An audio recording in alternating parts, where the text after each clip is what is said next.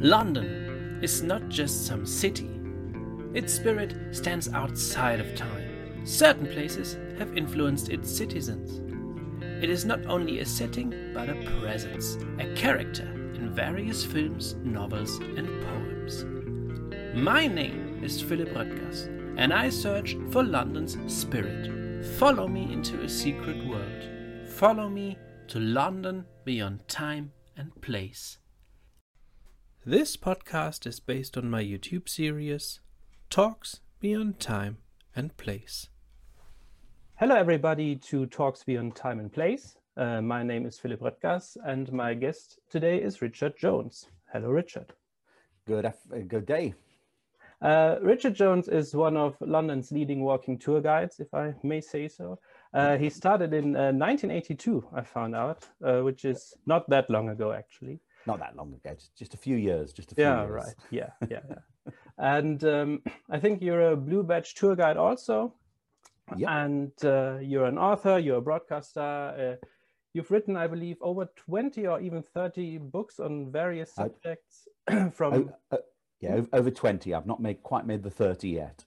Oh, soon. I think you will reach them soon. That's it. Yeah.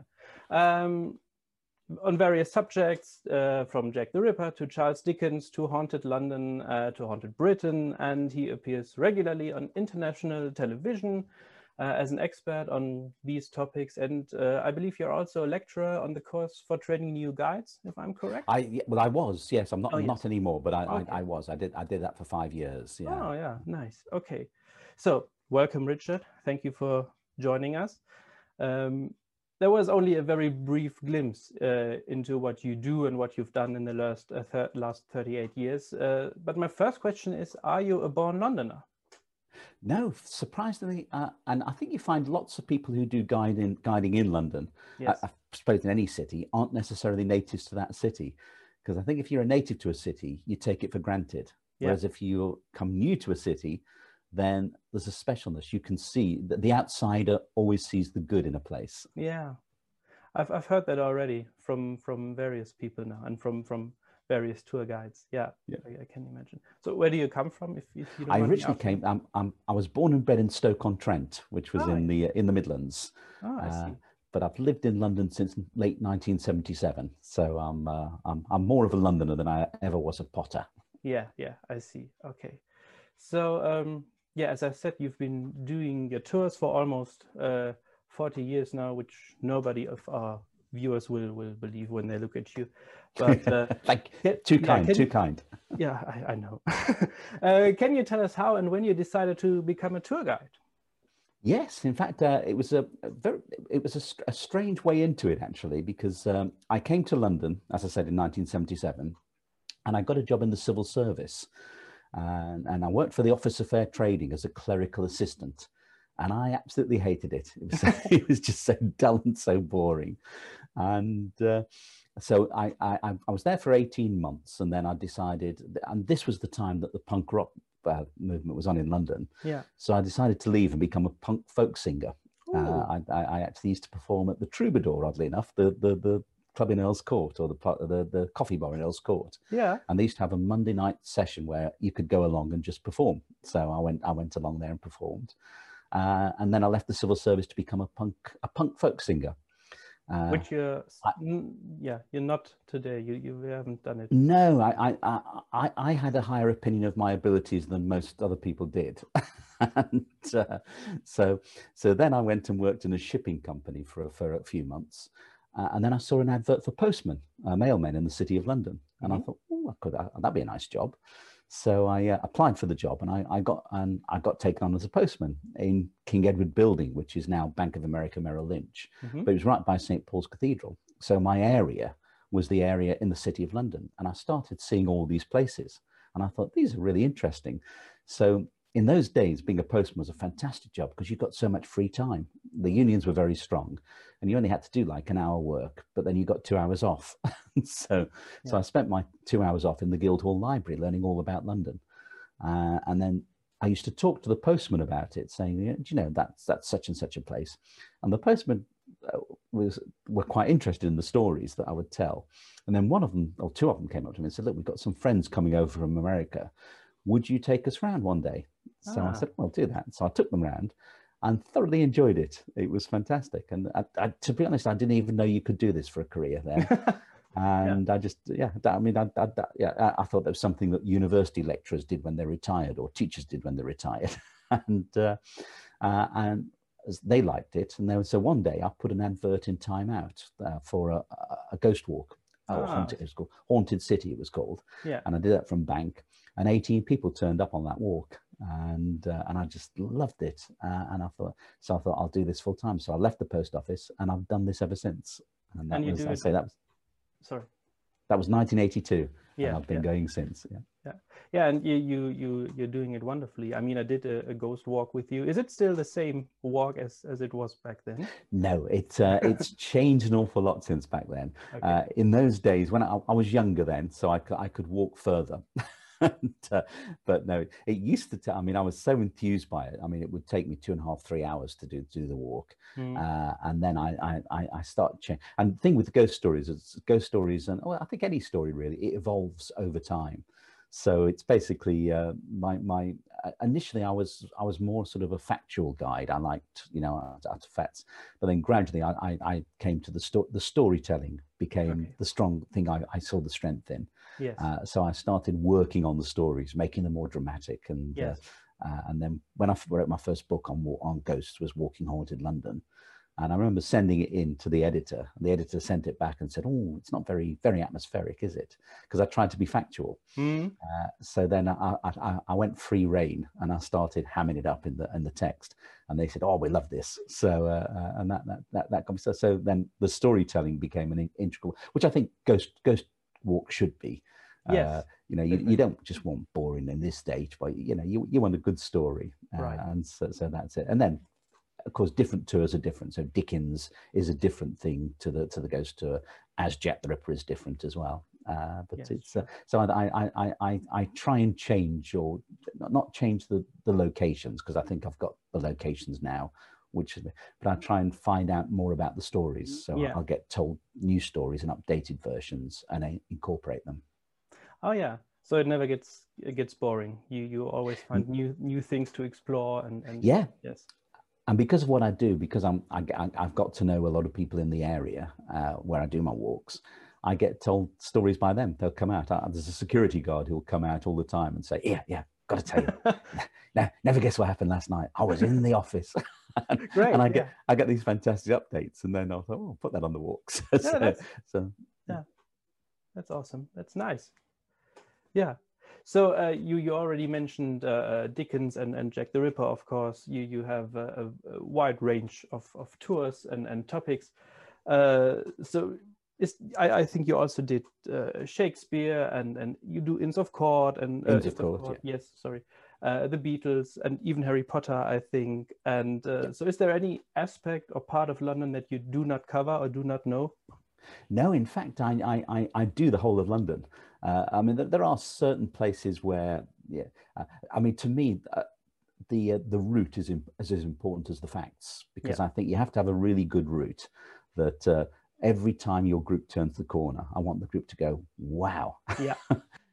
That there's something there that catches their eye. And I think every corner turn should have a moment. I call it the nod factor. That is when people turn a corner and they turn to the person next to them, they nod and I'm so glad I found this. And it's so I think every tour the route is as much a part of a tour as the stories and the facts are. Yes. So I do that. But there are parts of London where you can't do that so much. I mean, for a classic example is Sherlock Holmes, because Sherlock Holmes is so difficult to do as a tour, because for two reasons. Firstly, Baker Street has only got a few Sherlock Holmes locations. But of course, Baker Street is what everybody associates with Sherlock Holmes. Right, yeah.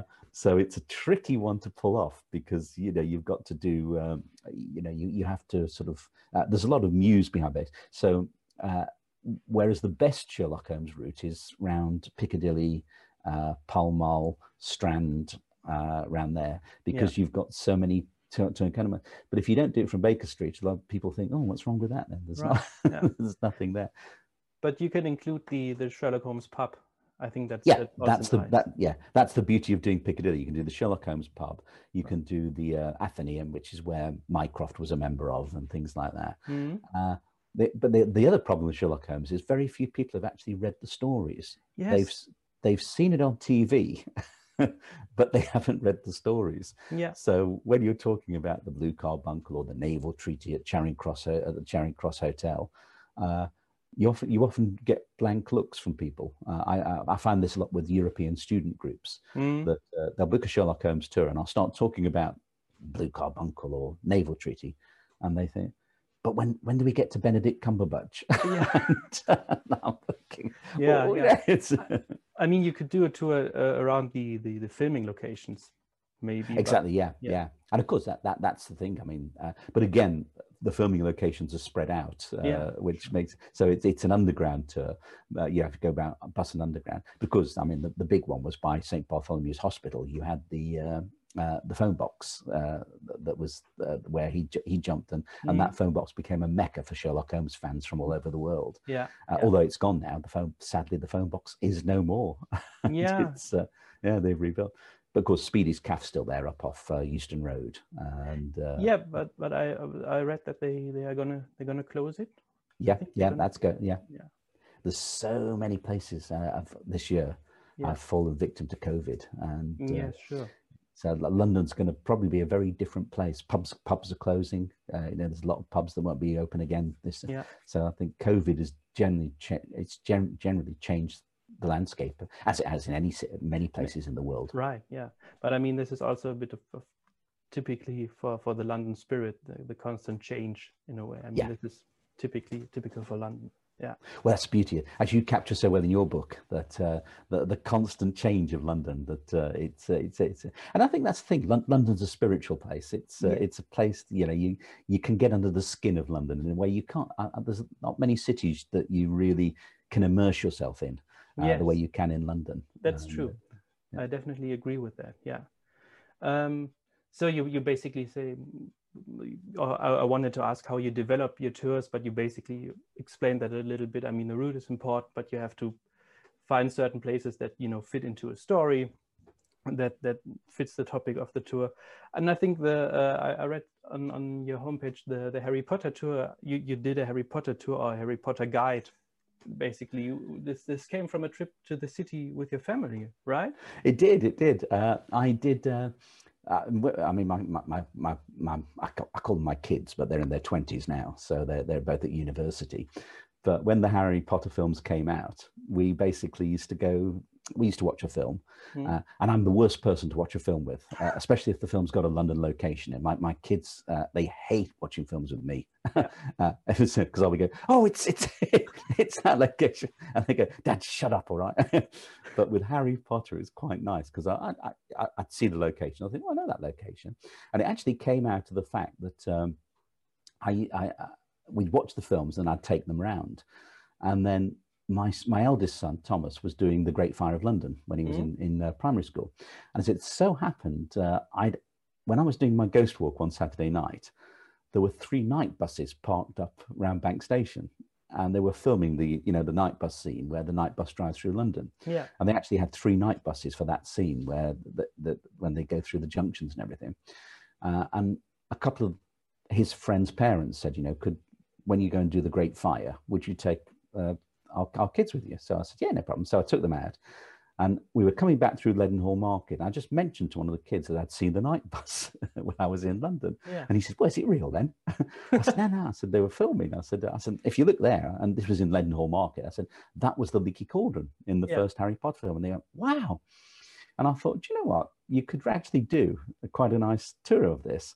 Now, what I didn't want to do with Harry Potter was because it was like a family thing. It was something we'd done as a family. So I thought, well, I don't really want to charge for it because, so I put this online free print off Harry Potter tour that did a full day in London, because it suddenly struck me that we could actually go to London for a day and not spend a penny, apart from maybe for lunch, but not spend a fortune on stuff. And if you take a packed lunch, there's plenty of parks.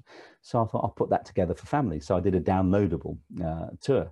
and you know, and it went really well. So you know, people downloaded it. I used to get thank you emails off people and say, you know, oh, thanks for that. And so it's almost part of, you know, the kids grew up with it, because when the first one came out, they were maybe 3 or 4, and of course going right through to the last one, then they were just gone into their teens, by which time they didn't want to go around with me anymore. But I used to make them. Yeah, but I think this is a great idea, a wonderful idea, especially for a family to spend a day like that and have the opportunity to visit these locations. I think this is a really nice idea. So was there something like on all your tours in all these years, like the most surprising fact that you've learned about London, or the most interesting story that you've heard or learned? Or is there, maybe you can't say there was one particular thing, I don't know. Do you know, there are so many places in London where you just think, oh, it's a fantastic story. But there are certain locations. I mean, for example, one of my favorite, which I honestly didn't know until a few years ago, was that St. John's Churchyard in Hampstead, where you've got an Overspill burial ground there, and Peter Pan is buried in that churchyard, and it's the grave of the Llewellyn Davis family, who were the Lost Boys that J.M. Barrie based, or the boys that Peter Pan he told the story to. But the entire family, their parents, were buried in St. John's Overspill burial ground, and it's like a little Peter Pan corner, because you've got the Llewellyn Davis grave, and then next to that you've got the de Maria grave, George de Maria and his son Sir Gerald de Maria. Now, Sir Gerald de Maria was the first person to play Captain Hook on stage at the Duke of York's Theatre. Okay, yeah. And he's buried next to what is the grave of Peter Pan. But the reason that he's buried next to them is because Sylvia Llewellyn Davis, who was the mother of the boys, is in fact his sister. Yeah. She was actually Sylvia de Maria before she married Arthur Llewellyn Davis. So you've got so that was one thing that was a surprise. But I mean, this year, for example, I've been going around filming London. Yes, I know. It's a fantastic time to film it, because there's nobody there. So, right. And you can get locations that you can't normally get. I mean, what you do, I think you really, through these videos that you did in the last month, you really managed to take people back to London with these videos. And also, I was wondering, how do you choose these locations? Do you know the places, or do you research them and then get to know them? What I've been doing, because quite a few of them I know already, so I do the locations. But certainly quite a few of them, what I've done is I've thought, I just want to go and explore. I'm just going to go and explore. So, for example, I'll go to an area like the East, I will go down to Docklands, and I'll just walk. So I'll make my way around Docklands, and I'll think, wow. And so that's how, you make some fantastic, I mean, that's the great thing about London, that you can, if you get lost in London, you make some amazing discoveries. Right. And that's what I like to do. And it's, I mean, I found one of the narrow house, which was this tiny, this house is about 6 feet across with all the flats in it. And I think it's incredible. And then the area down by Docklands that I'd never been to before. Right. Where you've got the lighthouse, you've got all the artworks and everything. And you found the little shipwreck. I was looking for the postcard with the books. With the shipwreck on it. Yeah, that was just amazing. And I would have missed that. But I was walking up, funnily enough, I was doing a blog on the Princess Alice disaster of 1878. So that's what that came from, because I went down to film the area where the ship had been, where the boat had gone down, or the steamer had gone down. And I was just walking around getting it from all different angles. And because of that, I was jumping down onto the shoreline and clambering down. And then I spotted this this ruined barge. And it's completely at high tide, it's completely submerged, but at low tide, it's got all the grass. And I thought, wow, it's fantastic. Yeah, it is. And luckily, it was low tide, so I saw it, and I just went down onto. And to me, that's more special than St. Paul's. Walking around St. Paul's and the well-known sites. Yes, because there's no one there, and then people you find there are anglers. So you find the anglers, and so you can go and have a nice chat with the anglers, and they'll tell you about, I caught this, I caught that today, I got an eel. But that's been. I also think this is even more special than, as you said, walking around in St. Paul's or things like that. I agree. Do you know how old this shipwreck is? No, the only thing I can find out about it is what's on there's a website called Derelict London, and they just encountered it on a when they were doing a walk along there. Oh, So yeah. they came basically like I did. They just came across it. But they just identified as I think as a Thames lighter barge. Whether it is or not, I don't know. So I mean, I'd love to know more about it, but at the moment I can't because all the local study places are closed. So I can't. Sure. So and whether there would be anything there. But I think the nice thing like that is it leaves it to your imagination to sort of imagine what it was. So I've got this colourful, I think it was a pirate ship. But, yes, yeah. That's the beauty of it. You can imagine all sorts of things. When you see things like it can be what you want it to be. Yeah, right, definitely. So you don't do tours on the streets right now, right? You only do them you only do virtual tours right now. I started doing the tours around the streets again in July. And then Boris closed. We got closed down again. So it's so what we've decided now to do is, because I don't know what it's like in Germany, but I honestly think we're meant to be coming out of it on the 2nd December, but they still haven't said how we will be coming out of it. I think it will be longer here. I think we will, but we'll see. There's nothing sure. So and they're talking here now that they're going to relax it over Christmas for 5 days. But because of that, we're going to have an extended lockdown in January for 25 days. It'll be interesting to see where all this leads. But sorry. Well, the interesting thing is that we are it probably doesn't seem it to us because it's such a pain and it's so disruptive, but we are actually living through history. We do, yes. Yeah. We're as good as living through the Great Plague or the or cholera epidemics. Right. I said this to a couple of friends already. I mean, I'm not that. The situation doesn't really affect me in that much. In a way, I can work from home and everything's fine.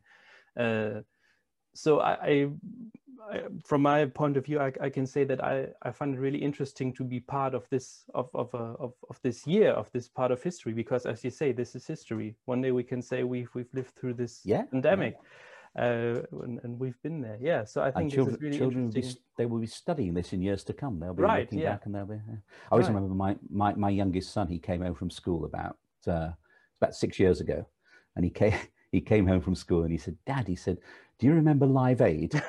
And I said, "William, not only do I remember it, I had a ticket and I was there."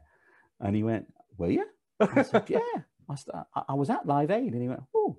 I said, "Why are you asking?" He said, "We're doing it in history." And I went, "No, it's gone. It's not history. That's my youth." But this is already history. I mean, even when I look back, I lived when 9/11 happened. So this is also something. I mean, we weren't really affected by it. We weren't really there, but it was during our lifetime. So it was that strange period. And it was and it is. I mean, years to come. I said to my sons, you'll be able to make a living in years to come being a talking head on those documentaries. Definitely. So coming back to the tours for a moment, was there something like the strangest moment on a tour, the strangest thing that happened during a tour, maybe? There's been so many, but there is one that really does stick in my mind, and it was on a ghost walk, funnily enough, which very aptly. And there's a story I tell on my Friday night ghost tour of it's called the Cripplegate Ghost. It's about a lady who suffered with narcolepsy. I know the story. Yes. Yeah, and I was down, and I was walking. I was doing that tour. It was I think about 2009, but it's certainly over 12 years ago now, and. I was doing it by the church, St. Giles Cripplegate. And I finished the story and we walked away. And the girl came over and said, "There's a lady who's been taken ill." And so I went over to her, and she was sitting on the wall, and she wasn't there. She was completely out of it. And I was saying, "You're right." And she just didn't answer. She was just sitting there. Her eyes were just so we got her down into the recovery position, and then phoned an ambulance. Yes. And we waited, and then the ambulance turned up and took her away to hospital. And because we do a booking system, we've got the number, you know, we have people's numbers. So I phoned the number that I asked who's it booked under, because she was with her daughter. Okay. So I phoned her daughter the next day and I said, yeah, she said, it's really weird. She said, they got her to hospital. She said, and she was completely out of it. And she said, so she was taken to hospital and she was completely gone. But the funny thing was her eyes were open. I mean, that was it. She was just sitting there, just looking, but it was there.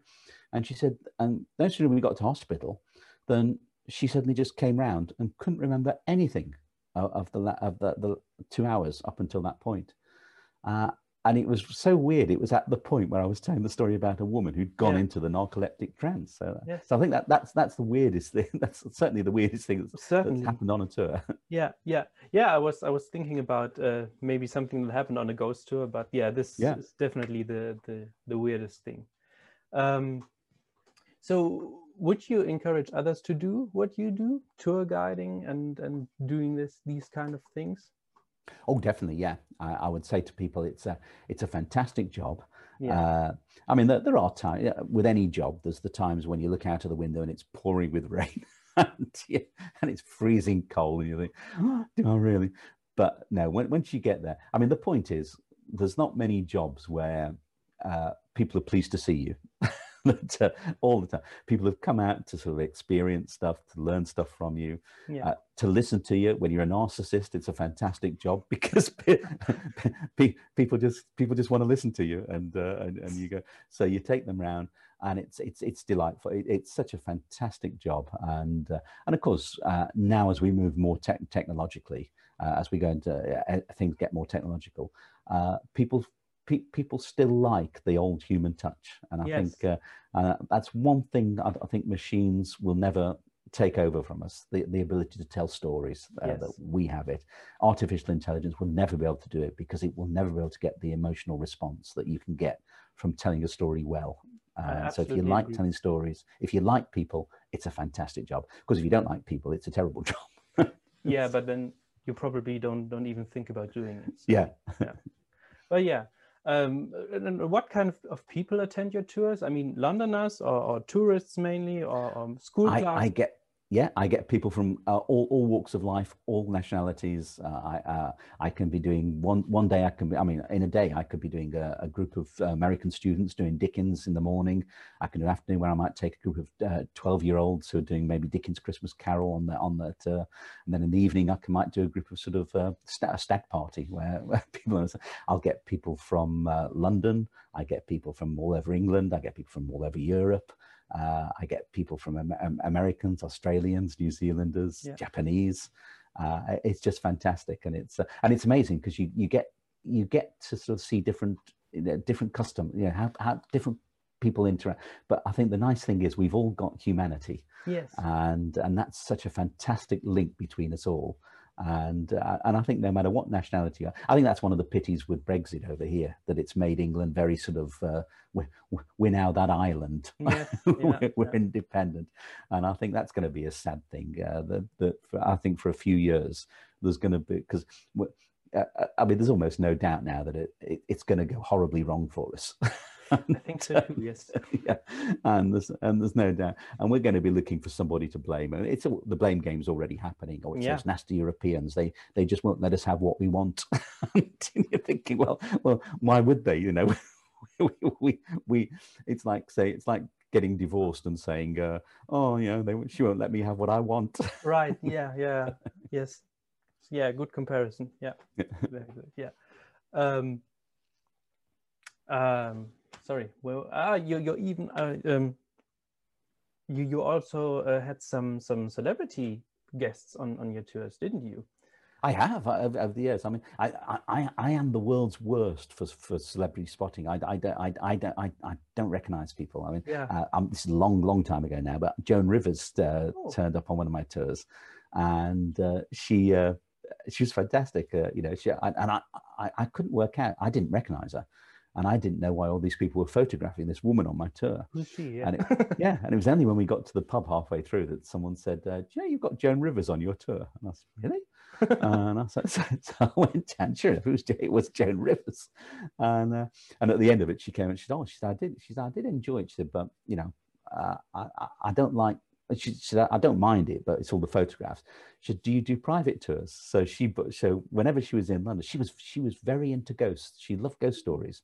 And there's a location that she was really fond of, which was the Viaduct Tavern opposite the Old Bailey. Mm. And she used to sort of book me. I used to have to wait whenever she was in London. She'd book a ghost walk with me, and we had to start in the cellars of the Viaduct Tavern because she used to love going there. And I knew the landlord very well then, so I could call him at midnight and say, can we come in? And he'd say, yeah, no problem.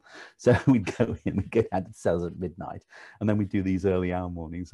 Bruce Dickinson from Iron Maiden, I've taken him round on a tour. A few others as well, but my memory isn't what it was. I think you've had Green Day on a tour also. Oh yes, that's right. Yes, I took. They booked me for a Jack the Ripper tour in about 2000. It was when the second Live Aid happened. They were over for the second Live Aid. So whatever year that was. A couple of years ago, yeah. Yeah, it's about 2006, whatever. But yeah, I got a phone call. Yeah, Warner Brothers phoned me up, and the record label, they phoned me up and said, "Would you take a tour? Can we book a tour for you this evening?" And I said, "Yeah, no problem." And he said, "It's the group Green Day." I'd never heard of them. I'd never heard of Green Day. And I mentioned it. I said to my wife, I said, I've got some group called Green Day. Probably just a new signing or whatever. She said, "Green Day?" And everyone I met, as I'm taking Green Day around tonight, they went, "Green Day." And it was really strange because they filmed it actually. They were doing a film of their time in London. Oh, okay. So the director met me first and said, "Look, actually, I can't even remember their names now. Is it Billy?" Yeah, he said, Billy Joel Armstrong, I think. Yeah. But Something he said, "Well, I want you to go up to him and say hi." I said, "Well, which one is he?" But it was the strangest tour I've ever done because we passed a few other tours when I was with them, and all the people from that tour were swinging around, chasing us, trying to get photographs of it. Yeah, so that was I'm gonna, maybe it's up on YouTube. I'm gonna have a look.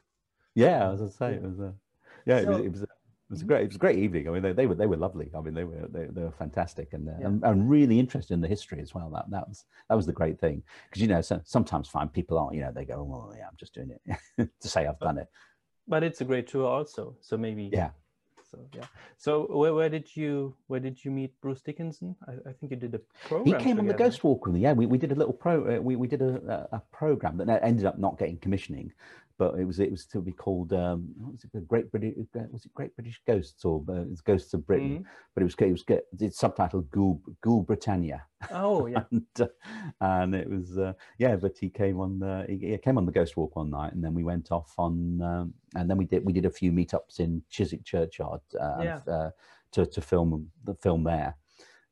And he's fantastic. I mean, he was totally unlike, he had none of the ego that you would think someone like that would have. Yeah. And he's a commercial airline pilot as well. So I remember one time he turned up, he'd just flown back from, I think it was Iceland, he'd just flown back from, and he met us, and he still had his pilot but then he changed into the leather rockstar jacket. And it was incredible. But lovely man, absolutely lovely man. Yeah. I mean, I'm a big fan, so I can imagine he was a lovely man. Yeah, and I think he lived in Chiswick. I don't think he. Yeah, he did. Yeah, he's got a house he lives in Chiswick. Yeah. Yeah, I think he moved to Paris this year, but I'm not quite sure. Oh, he might. Yeah. I think so. So, in the introduction, I already also mentioned that you're also a writer, and you've written quite a lot of books. So how did that start? How and when did you start writing? Well, that's another. I'm one of those people. I've been very lucky in life. I'd love to say that I spent hours alone in my garret, sort of lonely, years of struggling to get by. But the way that came about was that I got approached by Frommers in New York, who they used to do the sort of $1 a day guide, and they wanted to do a book on walking tours. And I'd got to know some of them quite well because I'd done a trip to New York, and I'd met Joan Schechter, who was in charge of Frommer Holidays in the mid-1980s, and she actually took my tours on and put them in their brochure. And in consequence, one of the people who was writing the guide also worked for Frommer Holidays, and they wanted to do a book of walking tours.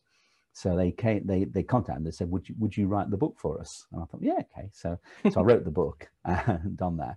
And that got me then into New Holland, who then approached me to write Walking Haunted London. And that was quite a big success. Actually, that became quite a good seller in 1999 when it came out. Mm-hmm. It became a big seller. And so on the back of that, they commissioned me to write a whole series of Haunted Britain books, Haunted Britain Island, then Haunted Castles, Haunted Houses, Haunted Inns. And it was absolutely fantastic because it was just going off and writing. So yeah, and then they said, well, we like those books. Would you do one on Jack the Ripper for us? And then I had lunch with the commissioning editor one day, and she just happened to mention that they were doing a Dickens book, and they'd got someone to write a Dickens book for them. And I begged, I almost went down on my knees and I said, oh, can I do it, please? I just love to do a Dickens book. And she relented and she said, all right, we'll give it to you then. So I got the Dickens book, but it was just all pure luck of the writing. But I like to think I'm good at it, but I do, But I'm one of those people though, I much prefer the research to the writing. It's a great process too. So yeah, I agree with that. Yeah. Yeah. And it's one of those things, the people you meet, you know, I mean, Ireland was fantastic. I mean, I just love Ireland, and going around gathering the stories from the, you know, when Irish people tell you their stories, you know, you don't get just in England, you'll get the sort of clipped, I saw a ghost. Yeah. In Ireland, you'll get the whole story and embellished over a few Guinnesses. It's fantastic. Yes. I can imagine. Yeah. During quarantine, you wrote the diary of Richard Pepys, which was received very well by your readers, I think. You've continued it, I think, over the last weeks, and I did. Any plans to continue it further or even publish it one day? Yeah, I return to him every so often. I've got another installment to come up. It just came about. It was over here when the pandemic was beginning, and Boris was being urged to close down all the pubs, and he was saying, "Oh, I'm not going to close pubs yet. Well, we'll close them maybe next week." And and I thought, where have I heard this before? And it suddenly struck me that it was almost from Pepys's diary when the Lord Mayor Thomas Bloodworth refused to accept that the Great Fire of London was as serious as it turned out to be, and he dithered, and that dithering cost London basically, because had he acted firmly there and then the fire would have been extinguished in the early stages. But because he dithered, and I thought, well, that's exactly what Boris has done. So I thought, fantastic. So I thought, I'll and I just did one post on you know, Boris. I think it was the exact quote from Pepys. He cried like a fainting woman. I am trying to close the pubs, but the people will not obey me. So I put that, and that was well received. And then I thought, well, okay. So I started adding to it, and it just went bizarre, because then I had the idea of having Donald Trump move in next door to me. Wonderful, and it was just, but it basically wrote itself, because it was just, just every time that Donald Trump opened his mouth or Boris Johnson opened his mouth, I got new lines. It was fantastic, because I didn't have to really write that much. Right. Yeah. Yeah. I can imagine. It's quite easy to write the next installment, as you say.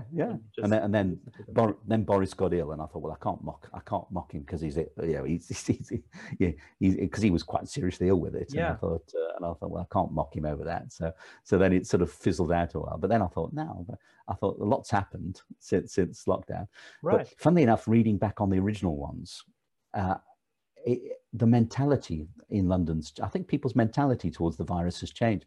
I think people have now got to the stage where they've just had enough of it. Where, when lockdown began, when it was happening in March, there was a sort of can-do spirit. Yeah, we're going to do it. We're all in this together. And you remember, all the celebrities were on Zoom playing their piano for us, or teaching us things, or doing things. You don't get that anymore. They've all gone back to their homes in the Bahamas. Everybody's fed up. That's it's the same all over the world, I think. But it's really it's true.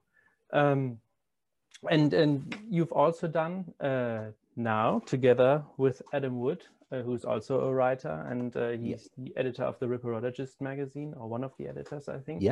You did a series of books called Edgar's Walking Guides. Edgar's Walks, there they are. And I think they're wonderful. I think 4 volumes are out, and Yep. they lead you through the Ripper's East End, through Dickens London, through Postman's Park, and through Haunted London.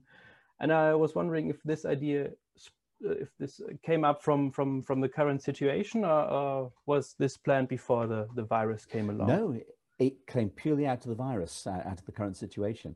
Adam's, he's an excellent publisher. He does, he specializes in crime books, and although he has formed another section now, which does, it's called Little Wing, and he does biographies of musicians and stuff like that. So he's got a few by a DJ over here called Kid Jensen coming out next week.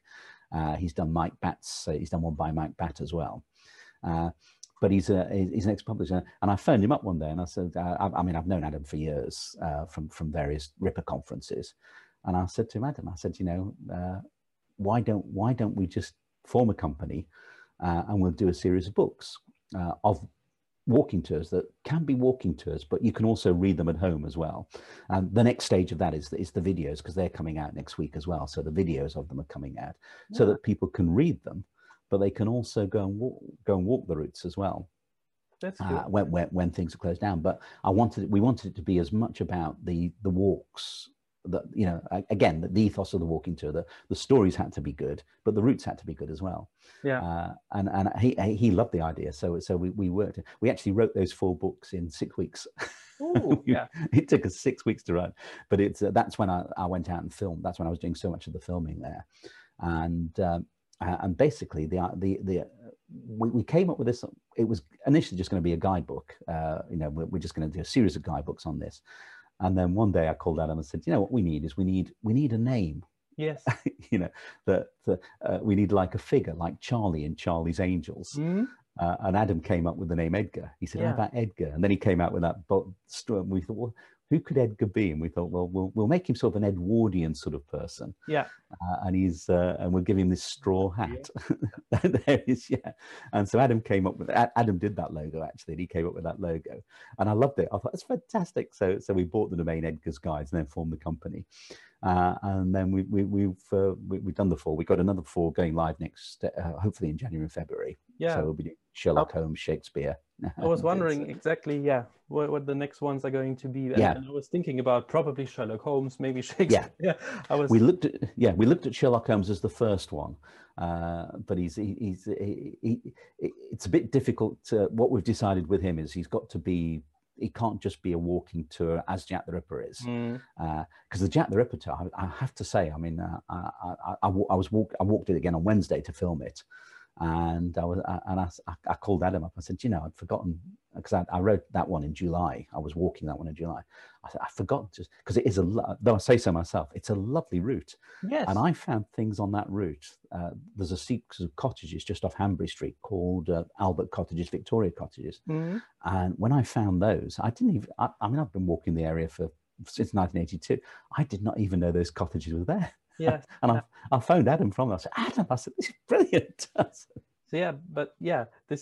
This is very nice, because there's always more to explore, and there's always more to find out. You probably never get bored. This is No, you find places, and all the cottages behind the London Hospital, and I found those, and I thought, wow, fantastic. And we thought, well, let's do it as though, because nobody, you know, there have been guidebooks where they've written walks on Jack the Ripper's London, but nobody ever does the Whitechapel murders. Because there's 11 Whitechapel murders victims, so we thought, let's do the 11 victims. And then Dickens came. We thought, well, we've got to do Dickens, you know, around the Inns of Court. And then I've just phoned Adam up. I said, I've got a great idea. I said, it's a walk. We don't have to go far on this one. We can do the whole walk in 6. And that was, of course, Postman's Park. Yeah. Because the whole wall is there, and yet you've got 52 stories. But this is a great idea. I really like the concept of the book. Yeah, and I'm looking forward to the next one, definitely. That's it. The first time I really noticed your name was when my mother brought me this book from a trip to London, and she bought it at the London Dungeon, and I think it's brilliant because there's also material in there like the Ripper letters and police reports. And that was the first time that I stumbled across the name of Bridget Jones. And I think the Ripper Walk is also one of your earliest walks, or the one you've done since back then. So did you become a Ripper expert by doing these tours, or have you been one before? No, purely through the tours. When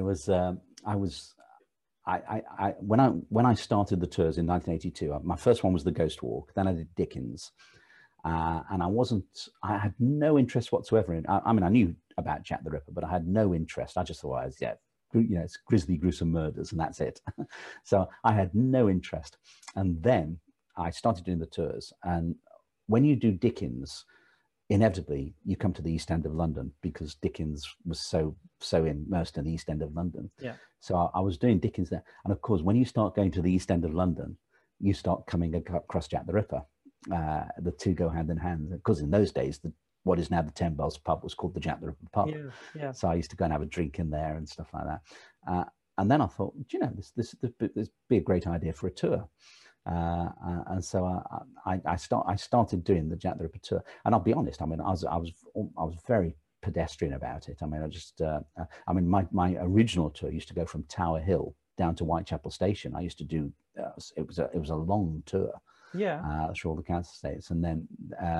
But then in 1987, I met Martin Fido, and I met him quite funnily enough. A friend of mine had actually gone to Foyles, the bookshop on Charing Cross Road, and was just looking through the books and saw a new Jack the Ripper book by Martin Fido, The Crimes, Detection and Death of Jack the Ripper. And he picked up the book and was just flicking through it, and this chap stepped out from behind one of the bookshelves and said, "If you buy it, I'll sign it." And it was Martin Fido. Martin Fido. And I got into it. So he then introduced Martin to me, and Martin then started doing guided tours for me. So we did the tour together. And it was then through Martin, I met Paul Begg, Keith Skinner, and got to know, and we all became really good friends. And we had many a curry on Friday night in Brick Lane and everything. And Martin used to then go from those curries and go off and do Murder After Midnight on LBC Radio. So from that I started thinking, well, but what I learned very early on about Jack the Ripper was that it's not just about gruesome murder. It's about a whole if you like, it's like the coronavirus at the moment. It's a period in history where the world's media focuses on one aspect, and that's Jack the Ripper, but it also exposes social conditions, history, police history, so you can make of it what you wish to make of it. It's the story that just keeps on giving. Right, yeah. And I think this is also, I mean, your tour is still going strong, and there are so many Ripper tours. There seems to be such a huge demand, which I think is incredible. And so I think some of the aspects that you just mentioned, they're part of why people are still interested in this case. But what do you think? What's so special about it that people are still interested in it? Do these tours follow these tours, are interested in the case? Yeah. I think it's the one tour. It's a funny tour actually, because it's the one tour where the name is sufficient. The name Jack the Ripper. Whoever came up with that name, obviously a journalist, but whoever came up with that name came up with a. If they'd been able to patent that name, put a trademark on it, they'd have been millionaires, well, billionaires twice over. Yeah. But I think that several things make Jack the Ripper popular, because if you think about it, I mean, Jack the Ripper, there've been worse murderers since, there's been more gruesome murders since, there's been, but it's just and I think it's the era that it happened in. It's that foggy Victorian thing. It's a real case, which I think people now, people didn't so much understand it in the past. I think prior to the internet, it's interesting to watch how people's mentality towards it has changed since the advent of the internet. Because prior to that, people had an inkling about it and they were interested about it. But really, up until the centenary year, 1988, there wasn't that much interest in the Jack the Ripper tour. And then when the centenary happened, it started to get massive coverage. The Michael Caine film came out. That caused a massive thing, and then it just snowballed from there. And I think it was the era, it's people's image of it. People think, it's gaslit, it's this mysterious figure, and of course the fact he was never caught. It's the ultimate murder mystery. Definitely. I think it's as you say, it allows us to get a glimpse into a historic period in a very detailed glimpse, if you like, because you have all these reports, and you can really see how these people lived. I think this is definitely one part of the fascination. And yeah, I think the nice thing is it's far enough back as well. I think if, for example, we just had an infamous serial killer here called the Yorkshire Ripper, who's just died. Yeah. And I think the point with him is that, you know, if you did tours of him, it's too modern. Yes. You know, it's whereas Jack the Ripper's far enough back that it's forgotten. I mean, obviously now it has been to an extent. There's a movement to sort of rewrite the story behind it. You know, that the victims weren't prostitutes, that misogyny has led them to being dubbed prostitutes, and it's male dominated thing. But in a way, I think that does the victims a great disservice, because these women were forced into that lifestyle by what society had done to them. So I think you have to really look at history to learn from history. You have to understand these things and put them into context, definitely. And I think what is also interesting is because you I mean, this might sound harsh, but no one would probably remember these women if they weren't the victims of a killer. So we get to know their lives, we get to know how they lived, how their background, and again, they're part of London's history. And I think they would laugh if someone had told them back then, you know, we will remember you in 130 years or something like that. If you'd said to, because when you think of how many people in that area had equally harsh lives, horribly harsh lives, who we just don't remember them. And the paradox is we remember them because we remember their names because they were killed by a man whose name we don't know. Right. And through that, I mean, they basically have a better position in history than the killer who murdered them. So they have more power than the man who acted out his power on them. So I think I think one can see it in that way, and I think this is perfectly fine. So do you have a personal theory about who Jack the Ripper was? I always went with Kosminski. I always thought Kosminski was a great suspect, purely and simply because Anderson and Swanson both said, well, Anderson doesn't name him, but hints who he was. Swanson does name him. Anderson, I've always, the more I learn about Robert Anderson, the less I trust him, because he never let the facts stand in the way of a good story. But the problem for me is Swanson, because Swanson was he names him as Kosminski in the marginalia, and he had no motive to lie. He wasn't writing that for any. That was notes kept in his personal retirement, in a personal copy of the book that he never meant to make that public. Right. So Swanson seems to have been a very genuine. I mean, Adam Wood. I mean, he's written the biography of Swanson. It was a fantastic biography, and a lot of what And Swanson was a very astute, very honest officer. So Swanson, I think, if it was just Anderson naming him, I would have my doubts. But Swanson naming him doesn't. But then again, the more I get to know about Kosminski, the less he seems like a serial killer. He's not homicidal in the asylum, as far as we can tell. The worst offence he did is that he gets arrested for having an unmuzzled dog on the streets of London on Cheapside. So I don't know. I think, honestly, I think Thomas Cutbush is a much better suspect. And I think Cutbush is the one. He doesn't get the coverage Kosminski gets, but certainly he's a contemporary suspect. He's named by the True Sun newspaper in 1894. He's in Broadmoor Asylum. We know he was homicidal in the asylum because we know he was threatening to rip people up if he had knives, and we know he went to bite his mother's nose off when she went to visit him. Yes. So we do know that he was homicidal, and I think a lot more could be done with him. But personally, I do think now, the more I look into it, the more I think he was a local person whose name we'll never know. I agree with that. I think so too. And the thing is, we actually don't really want to know who he is, because the mystery would actually go away. But at the same time, so many people are kind of trying to find out who the Ripper was. I think this is a bit funny. I think the great game is name the Ripper, and the amazing thing is that every year a book will come out saying case solved, case closed, case solved, and then the next year another book comes out, case solved, case closed. We'll never know. I mean, we can't know now because we haven't got the evidence. Right. If haven't got any evidence, you can't. There's nothing you could take to a court of law and say, yep, that proves 100% without beyond reasonable doubt that person was Jack the Ripper. Yeah. And so consequently, you get these wild way out theories that you get people who want to say their great grandfather was Jack the Ripper. Right. Personally, I want to keep that quiet. But yes. Yeah. True. Yeah. But it's all very entertaining, some of these theories. So I always remember Martin Fido telling Martin Fido had lunch with the publishers who published Stephen Knight's book, The Final Solution. And I always remember Martin saying that he was at lunch with them, and he said, but Martin was one of those people who he never held back. If Martin wanted to say something, he would say it.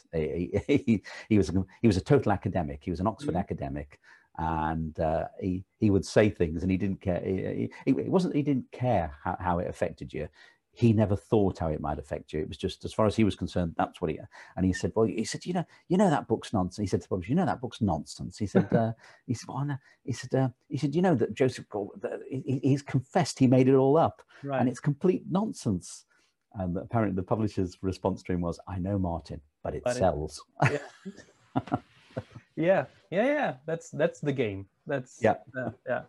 But yeah, it's still entertaining. And well, how do you, when you do these tours, I mean, as you said, it changed throughout the years. You started at Tower Hill and now you start at Aldgate East. And how do you perceive the East End? Because some people still say that it's still very different. You know, sometimes you feel as if you're in another city or even in another country. But I would say one can even say that about every area of London in a way. So would you agree with that, or how do you perceive the East End? I find the East End fascinating because it's. I mean, it's still got the very. People say, well, I mean, we get comments on the YouTube channel. Some, it's changed so much. It's not English anymore. But it never was. The East End always was an immigrant district. It was an area that was built on immigration. And I love the vibrancy of it. I love that Whitechapel Road market, the market along Whitechapel Road, going down past the Working Lads Institute. It's fantastic when you go down there and you get the streetcars, you get the smells, you get the aromas. What I find fascinating about it is, in some ways, it's still more or less as it was in 1888. Everybody thinks that it was a poor area. They always say, that it was it was an area, but on the whole, Whitechapel was respected. Whitechapel wasn't a poor area. Whitechapel was quite a respectable area. Yeah. You had pockets in Whitechapel that weren't respectable, and you had pockets in Whitechapel that were completely poverty-stricken, particularly the evil quarter mile around Commercial Street, George Street, etc. But a lot of the Whitechapel citizens, or the Whitechapelonians at the time, were furious at the way the press was portraying Whitechapel. Sure. Canon Barnett made the point. He wrote in, he said, look, parts of Whitechapel are more respectable than the West End of London, where their vices are hidden behind great wealth. But most of it was hardworking people. What I find fascinating is, Tower Hamlets, where it is what probably the most, I think it is the most poverty, it's got the highest rate of poverty and child poverty. Certainly in London. I think it might even be in England that it's got that massive poverty. It's got high incidences of TB. I think it's got one of the highest coronavirus things at the moment. So you've got this area of great poverty, and yet the area where Jack the Ripper was, the area around Commercial Street, so Fournier Street, Wilkes Street, Princelet Street, is it's now massively wealthy. Those houses, houses that were slum dwellings in 1888. Yes. Now you wouldn't get any change out of 1.5 million, maybe 1.8 million for those houses. Yes. Yeah. So you've got all these really wealthy people living there, but around them. One thing that amazes me when you walk along Wilkes Street, you can pass these, £1 million houses turn into Puma Court and there'll be junkies shitting up on one of the steps.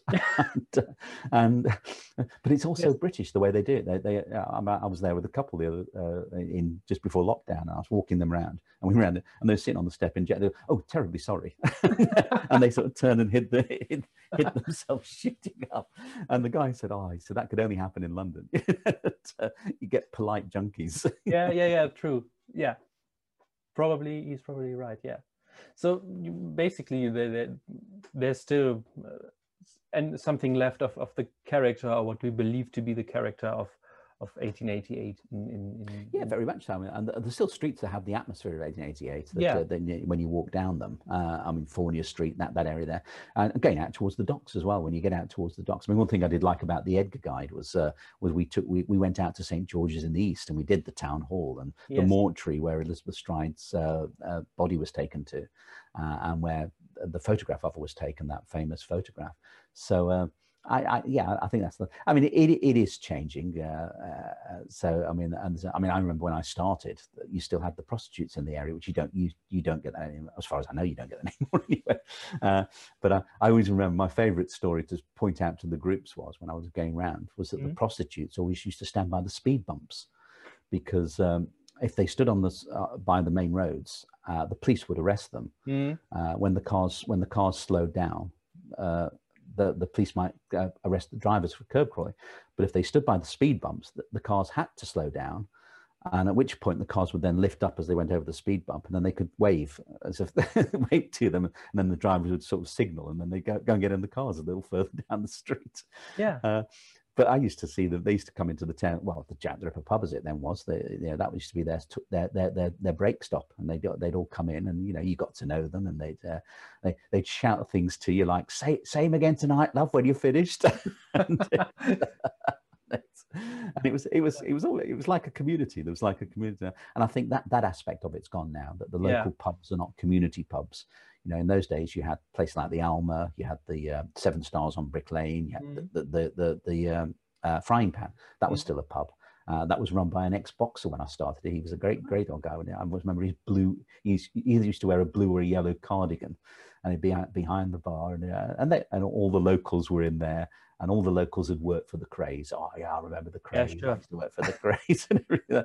And all the women, you say, my mum met Jack the Ripper. I always remember the number of times I get told, my mum met Jack the Ripper, but he let her off because she was a nice girl. Yeah. Certainly, yeah. But this is gone, at least as far as I can say. I did there back then, but it's not like that anymore. Yeah, I mean, that aspect of it's gone, and the pubs are not local pubs anymore. They're pubs that I mean, I think the one that's closest to what it used to be still like is the Pride of Spitalfields. I think that's still got to an extent community in there, but more and more you're getting more of the internet companies now moving into Princelet Street, Hanbury Street. That section, but that's what the East End does. It changes, and the people change, the clientele of the pubs change, but the atmosphere is still there. It's still. And a nice thing about places like that is they don't have jukeboxes or fruit machines. They are very much locals pubs, and it's conversation. I agree. I agree with that. I still find it kind of exciting, walking for example, from Mitre Square to Goulston Street, also because you kind of get a bit of a glimpse into the network of streets and alleys. And what do you think and feel when you walk these streets? Has this changed since you've first started, or is there still some kind of fascination, or has it changed, and is it just a job, if you like? I still get that thrill, that thrill of walking those streets. I mean, that area, going from Mitre Square, and Mitre Square has changed a lot in the last 3 years, etc. And all those buildings on the route have changed, but it's still that intricate, like twisting around the corners, and you twist, you go down Stony Street, you pass White Kennet Street, and then down New Goulston Street, and then suddenly there's the block of flats where the clue was found, that the apron was found in the doorway. Yeah. And it's still a thrill to me to do that, to walk around. That's the nice thing. Again, I keep going back to it. That's the nice thing about the Edgar Guide is on the tours themselves, we go the opposite way. We do the doorway first and then go to Mitre Square. Whereas the way we do it now is we go from Mitre Square and we follow that route. Yeah.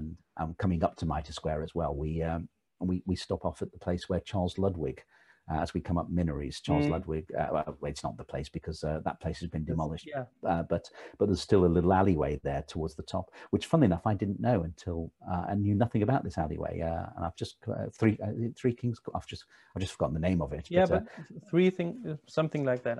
Yeah, but it was but it's where the police officer was walking past and he heard a woman scream. Right. And he went in and he found a man with the woman. He said, "What are you doing?" He said, "Nothing." And he sent the man away. And then the woman said, "Oh, he didn't give me a fright when he pulled that knife out." And of course, that poor policeman realized he might have had Jack the Ripper there and then. He'd let him go. And as it turned out, it was the German barber, Charles Ludwig. But that passageway, when it was Adam Wood who told me about that. When we were doing the book, he said we should put maybe that passageway that him and Neil Bell had found it when they were down there, and they'd done and I said, I don't know that passage. I said, "Are you sure?" He said, "Yeah." And I remember walking there. When I was walking it, I thought, "There's no passageway here." And then just before you get to Aldgate High Street, there's this narrow passageway on the right. And then, as I say, and Adam was right. He'd actually got it. I'm gonna visit it the next time that I'm there. Yeah. And it's so sinister. I filmed it the other day. I went down there and filmed it, and it really is. It's when you walk into it, you think, "Ooh," and you just hear the traffic just disappears. So why do you think we kind of still try to recreate this, relive this? I mean, the people who join the tours, they also do the same thing in a way. Why do you think is that? I think it's just a fascination. I mean, I've always been puzzled by it's always something, because obviously when you're marketing something like a tour, the first rule of marketing and promotion is know your audience. Yes. But it's almost impossible to know a Jack the Ripper audience because there is not a typical audience that you should be aiming for. It's something that's universal. And I think I think it is the name, but B, I think that people genuinely it's a mystery that everybody's been with. It's been through people's lives. Everybody's had it perhaps since childhood about Jack the Ripper, and so consequently, I don't think there's any other serial killer or sequence of murders that have that fascination for people. Yes. And a lot of time, it's not even about the murders themselves. It's about what the murders throw up, what they reveal about people. Yes. And I mean, one of the things that I remember when 1988, there was a lot of controversy over the Jack the Ripper pub, and several people, feminist groups, marched on the pub. And fair enough. I mean, Ernie, who was the landlord then, he did go a bit over the top in the centenary, like dyeing his beer red and selling the Ripper tipple and stuff like that. Yeah, I think you said that. Yeah, I've read that in the book. Yeah. So he did, and that's why the name was changed back by the brewery to the 10 Bells from the Jack the Ripper. But one of the things that's interesting on the tour is if you actually come on a typical Jack the Ripper tour, most of the clients are women. Women are fascinated by the subject. Yeah, that's a paradox that I've never quite understood. When we look at the bookings, mostly it will be done. Now, whether it's because if it's a couple taking it, the woman's booked the tour, I don't know, but certainly, you get the people in the offices, and they are fascinated by it, and honestly, I can't. It's one of the things I'd love to explain it, but I can't. No, but neither can I. Maybe they want to. I don't know. It's interesting, yeah. But you already said that. I believe you distinguish between the Whitechapel Murderer and Jack the Ripper, basically. Yeah, very much so. And I think we have to. I used to put a question on the Facebook page. If we found out who wrote the letter, would we know who Jack the Ripper was? And so many people said, no, never, because the letter wasn't written by Jack the Ripper. And I'd always go back and say, well, it was written by Jack the Ripper because he signed it Jack the Ripper. And of course, the point there is that whoever wrote that letter was not the Whitechapel Murderer. No. It was Jack the Ripper. but it wasn't the Whitechapel murderer. Yeah. Because the letter's what gave the murderer his name. Yeah. So consequently, we have to sort of separate the Whitechapel murders from the name Jack the Ripper, because they were under Jack. Now, whoever the murderer was, he certainly wasn't named Jack the Ripper. No. But the name helped to turn the murders into a legend and into creating this big thing. Do you think any of the letters were genuine? Anything, or maybe the From Hell letter? Yeah, personally, I don't. There are people who say, yeah, the From Hell letter was genuine because the kidney was Catherine Eddowes' kidney. They often quote Sedgwick Saunders as well, the curator at the Pathological Museum at London Hospital, saying, well, he said it was her kidney, and all that talk about Bright's disease and everything. He never said any such thing. He said he couldn't say whether it was male or female. Yeah. And he said it had been preserved in spirits of alcohol. Of course, the problem for us today is that we don't have the kidney anymore, so there's no way we can look at it and say so. Of all the letters, that's the one that many people think was genuine. Personally, I don't think it was. I think it was a medical student hoax. But maybe, and I think Mr. Lasky also had some kind of stalker, one or two. So maybe it was one of them. Or the thing about Lusk was that a lot of people forget is that he was in the news an awful lot from the first 2 weeks in October. He was petitioning the Home Secretary Henry Matthews for a reward, and he wrote to Queen Victoria, and the newspapers, because he'd written to the Queen, the newspapers were fascinated, and his name was in the papers a lot. So, and then he got this stalker around about the 10th of October. He got this strange man who kept turning up, and and a lot of people forget he actually got another letter a few days before that there was another letter addressed. And he did but the fact was that letter had the kidney in it, and so that's what caused the debate and what causes the debate today. Personally, I don't think it was, but as I always say, the one certain thing about Jack the Ripper is nothing is certain. Yeah, that's true. Is there something like one fact or witness account or anything like that in the whole case that baffles you the most, where you really want to find out what really happened? I think Joseph Lavender. I think Lavender and Schwartz as well, perhaps Israel Schwartz, who saw the man attack the woman. Schwartz I find interesting because of the presence of the second man as he crossed the street, and the shout of Lipsky, and then apparently the second man followed him, albeit the evidence suggests the police did trace the second man and rule him out of having any involvement. Lavender I find interesting because I think Lavender, and again, Anderson doesn't say who the witness was who identified his suspect, the low-born Polish Jew, but he does say that he was identified. And again, Swanson, although he says the witness wouldn't testify, he again doesn't name the witness. Personally, I think that witness was Joseph Lavender. I do know from research that later on, Lavender was being called in the 1890 when they got other suspects in. Lavender was certainly still on the police radar. What perplexes me about Lavender is Lavender always said he would not be able to identify the man again were he to be confronted by him, and yet he does give quite a detailed description of him. So that's what I find it. I would actually like to see what Lavender actually did say. That's true. Well, I think. What do you think? What did Israel Schwartz see? Did he see the attack on Elizabeth Stride, or was it something else? I mean, this is a very confusing moment in this evening, and she was seen with various men over the course of the night. I mean, her last night is quite well testified. You know, people see her. She gets seen by the two men outside the Bricklayers Arms on Settle Street. She's in the Queen's Head pub at 6:30 in the evening. So she's here, and then she's seen by the man by Israel Schwartz. I personally, I think he probably did see the attack beginning. Because her body was found 15 minutes later. So I think for two such violent attacks to take place in that time on the same woman in the same location, so I think he did see the early attack. But it's that second man, Israel Schwartz, when he crosses the road, he doesn't want to get involved. Then apparently the man attacking the woman shouts Lipsky. Schwartz thought to the second man, although he couldn't be certain. And then the second man appeared to follow him, and Schwartz panicked and ran.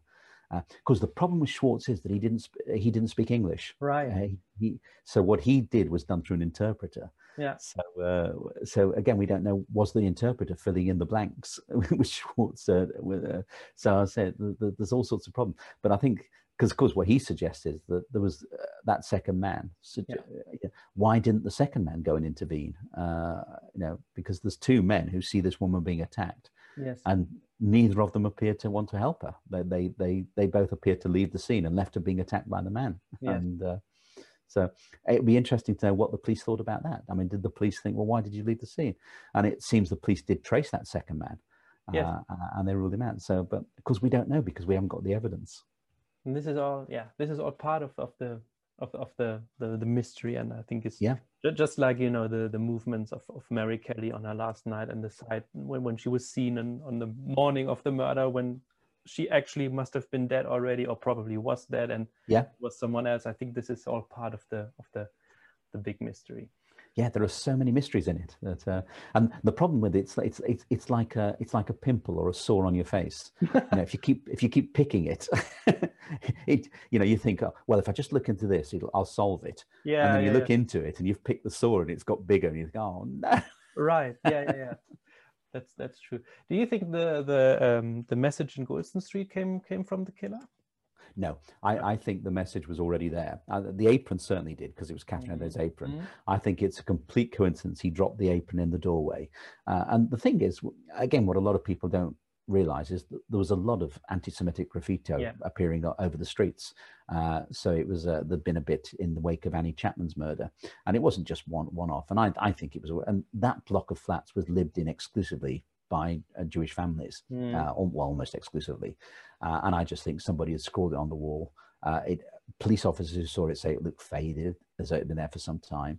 I think had the apron been dropped in another doorway, we'd not be thinking of it, of the graffito. I think it was a giant red herring. But, probably. Do you think the apron was left there after 2:20 a.m., which means that the killer must have lurked there in the area for quite a long time? I think Alfred Long didn't find the apron when he was in Goulston Street, like 30 minutes or something. And neither, interestingly enough, neither did Daniel Helse, Inspector Daniel Helse from the Sydney Police, because he was the first thing he did when the body was found, he was orchestrating a plainclothes patrol around Aldgate, St. Botolph's Church, and he went to the square, and he then ran off and he searched all the streets to Goulston Street, and he said he'd gone through Goulston Street and the apron hadn't been there. And Long said he passed through at 2:20 and the apron hadn't been there. So that begs the question: what was the killer still in the area at the time? And of course, the other problem he might have been. There's a lot of dark alleyways to hide in down there. But so certainly, and there's a possibility that it was there and they missed it. But then why would Long miss it at 2:20 and then find it at 2:55? So it's But again, that illustrates exactly what happens when you start looking into something. You create a bigger mystery. Right. Yeah.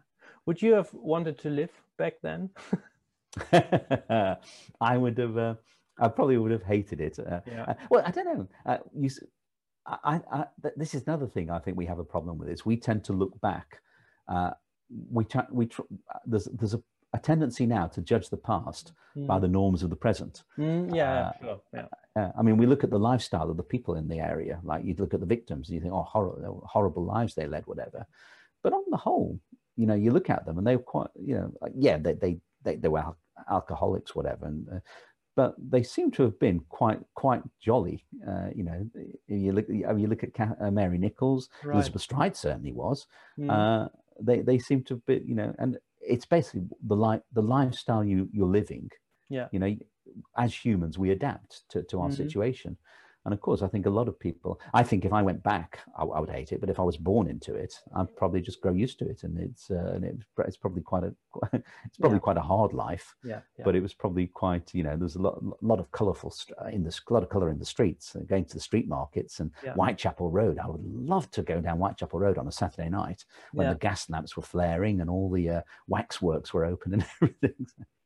That would have been, must have been, quite interesting. I agree with that. The smell would have knocked me flat, but yeah, that's true.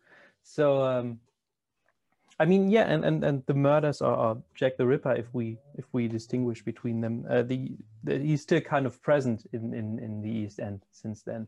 And what would you say? How did the murders shape London, or shape the image of London, or maybe the East End in a way?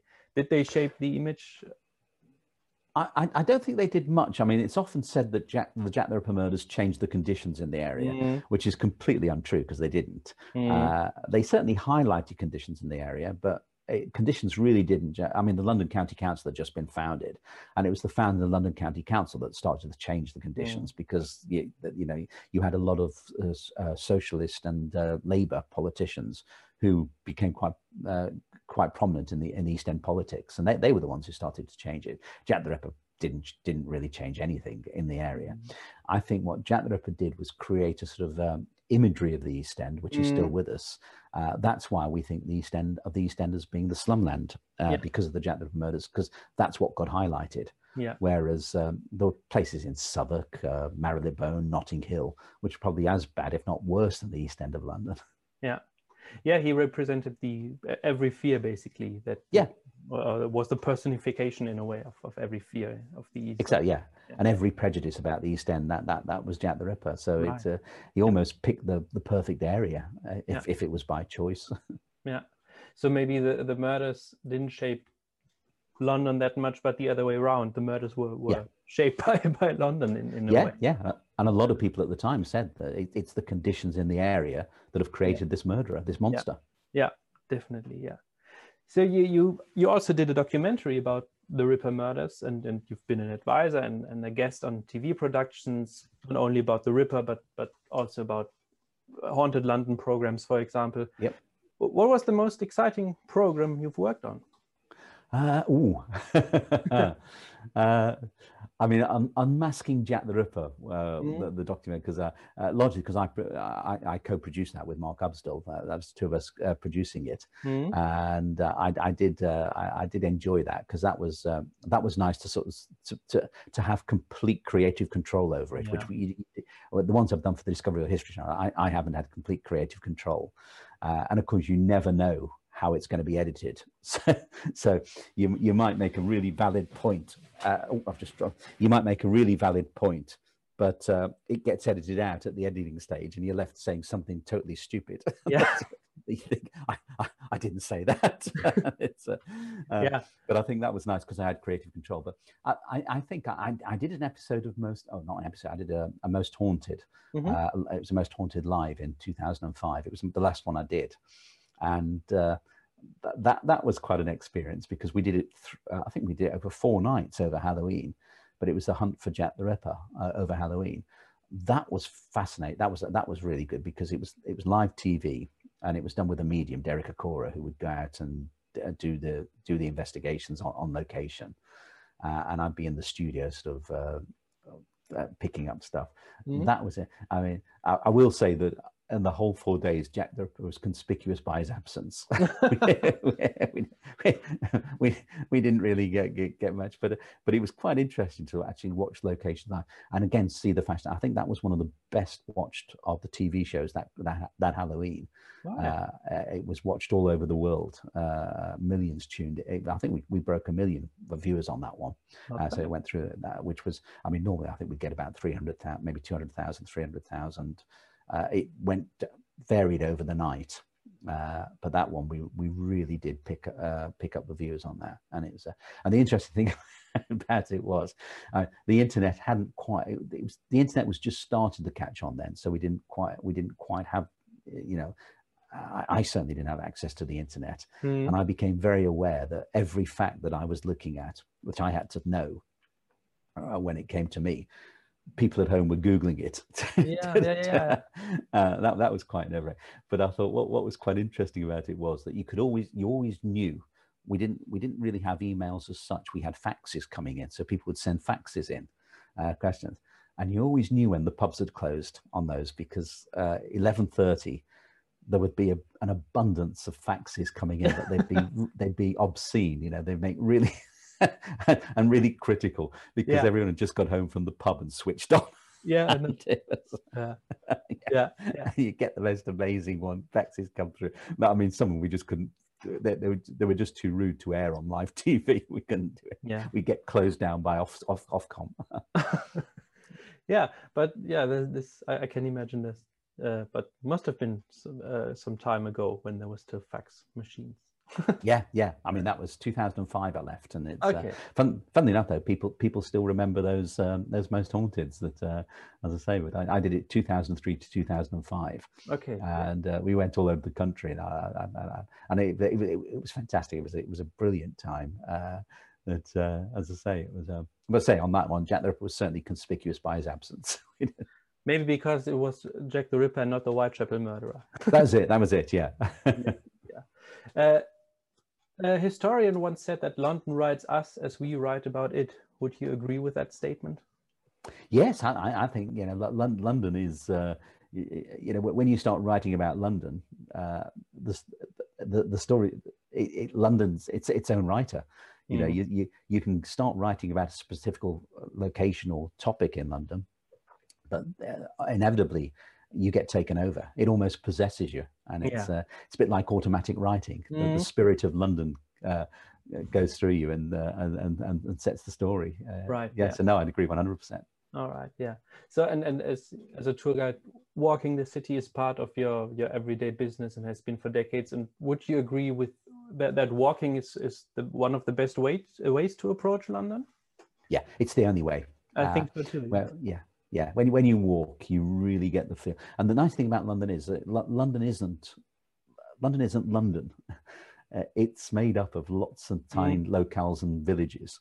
And that came really across when I was writing Walking Dickensian London, because I started off in the Far East and I just spent 12 weeks walking across London every day. And it's when you do it like that, you start to see how the different areas, the different flavors, and that's the beauty of it. And you can't do that on a bus. You can't do that in a car.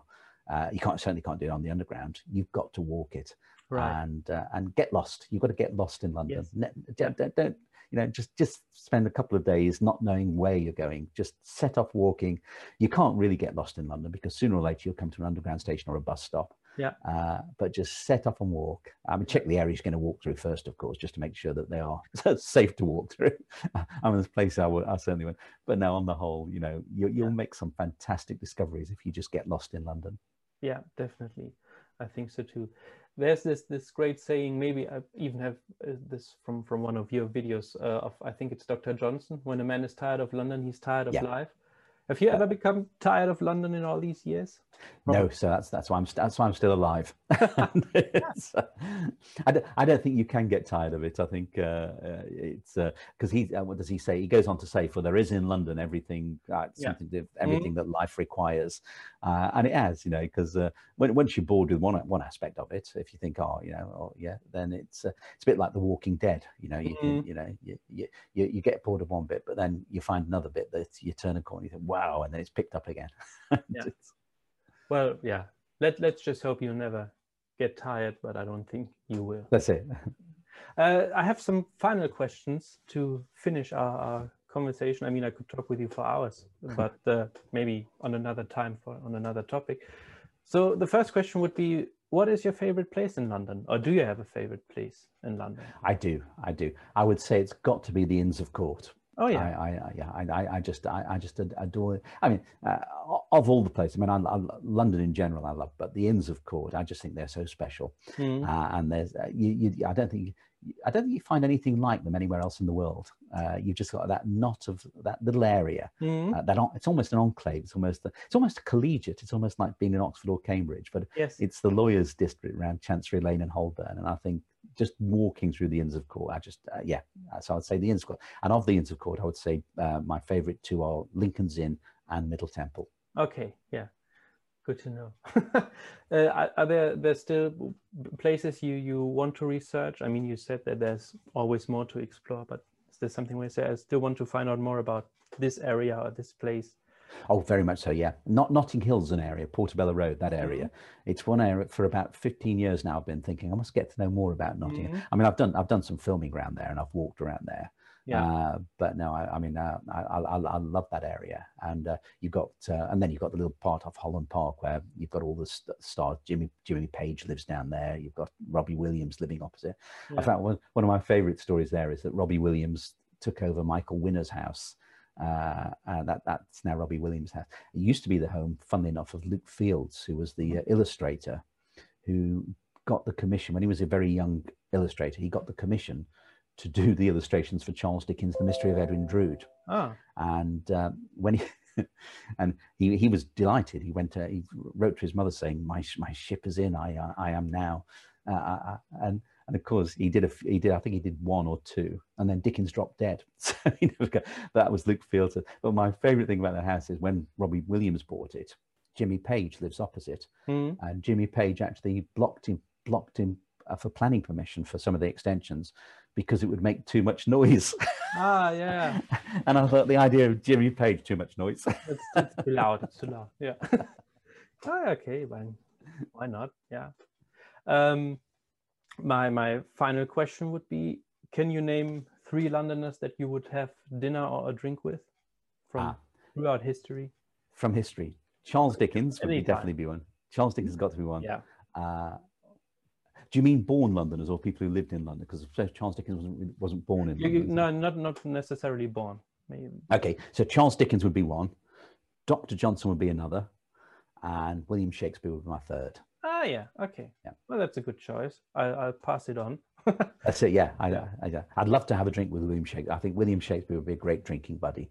Dr. Johnson, I wouldn't be able to have a chat with him because he'd just hold the conversation, dominate it. Yeah. And Charles Dickens, it'd be several drinks with Charles Dickens because he could never sit still for long enough to have a couple of pints with. He'd be off to the next pub. Yeah, you can do a pub crawl with him. That's it. Yeah. Yeah. So thank you very much, Richard. Thank for you. this wonderful conversation. As I said, if you like, I would love to have you back, maybe for another conversation. I'd love to. Yeah. On another topic, maybe Dickens, maybe Haunted London. We'll see. For the viewers out there, these are Edgar's walking guides. I'm going to show them again. These are Richard's newest books, together with that he did together with Adam Wood, and I think, as I said, that they are brilliant. And if you ever wanted to go to the Old Curiosity Shop, that is not the Old Curiosity Shop immortalized by Charles Dickens, or meet the ghosts of the fires of Smithfield, these are your guides. And of course, there is one book about Jack the Ripper's East End. Don't you think people might not join your tours now and instead do the tours? Yeah, that was something we did discuss when we came up with the idea, because Adam did say to me, well, what if they don't come on the tours? But to be honest, I think the book complements the tour. Yeah. Because the tours by nature, it's confined to an area, whereas that book isn't. That book is a 4-hour tour of the East End of London, and you go everywhere in that book. Yeah. And the idea is that you can do it in your own time. You can do it as one complete walk if you want. I mean, I've done it now 3 times as one complete walk. It is exhausting, but it's doable.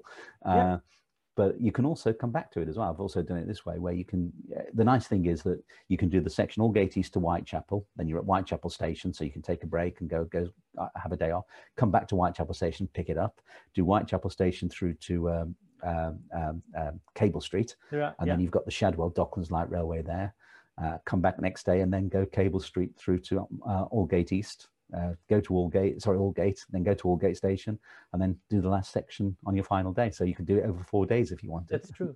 And the nice thing is that you include these lovely pubs where you can have a drink on the way, or even start or stop. So yeah. Although there is one pub that is on there. It's on there. It's done as a recommendation, but it's a pub called the Good Samaritan, which is behind the London Hospital. Yeah. And when I was doing it, I was bursting for the toilet.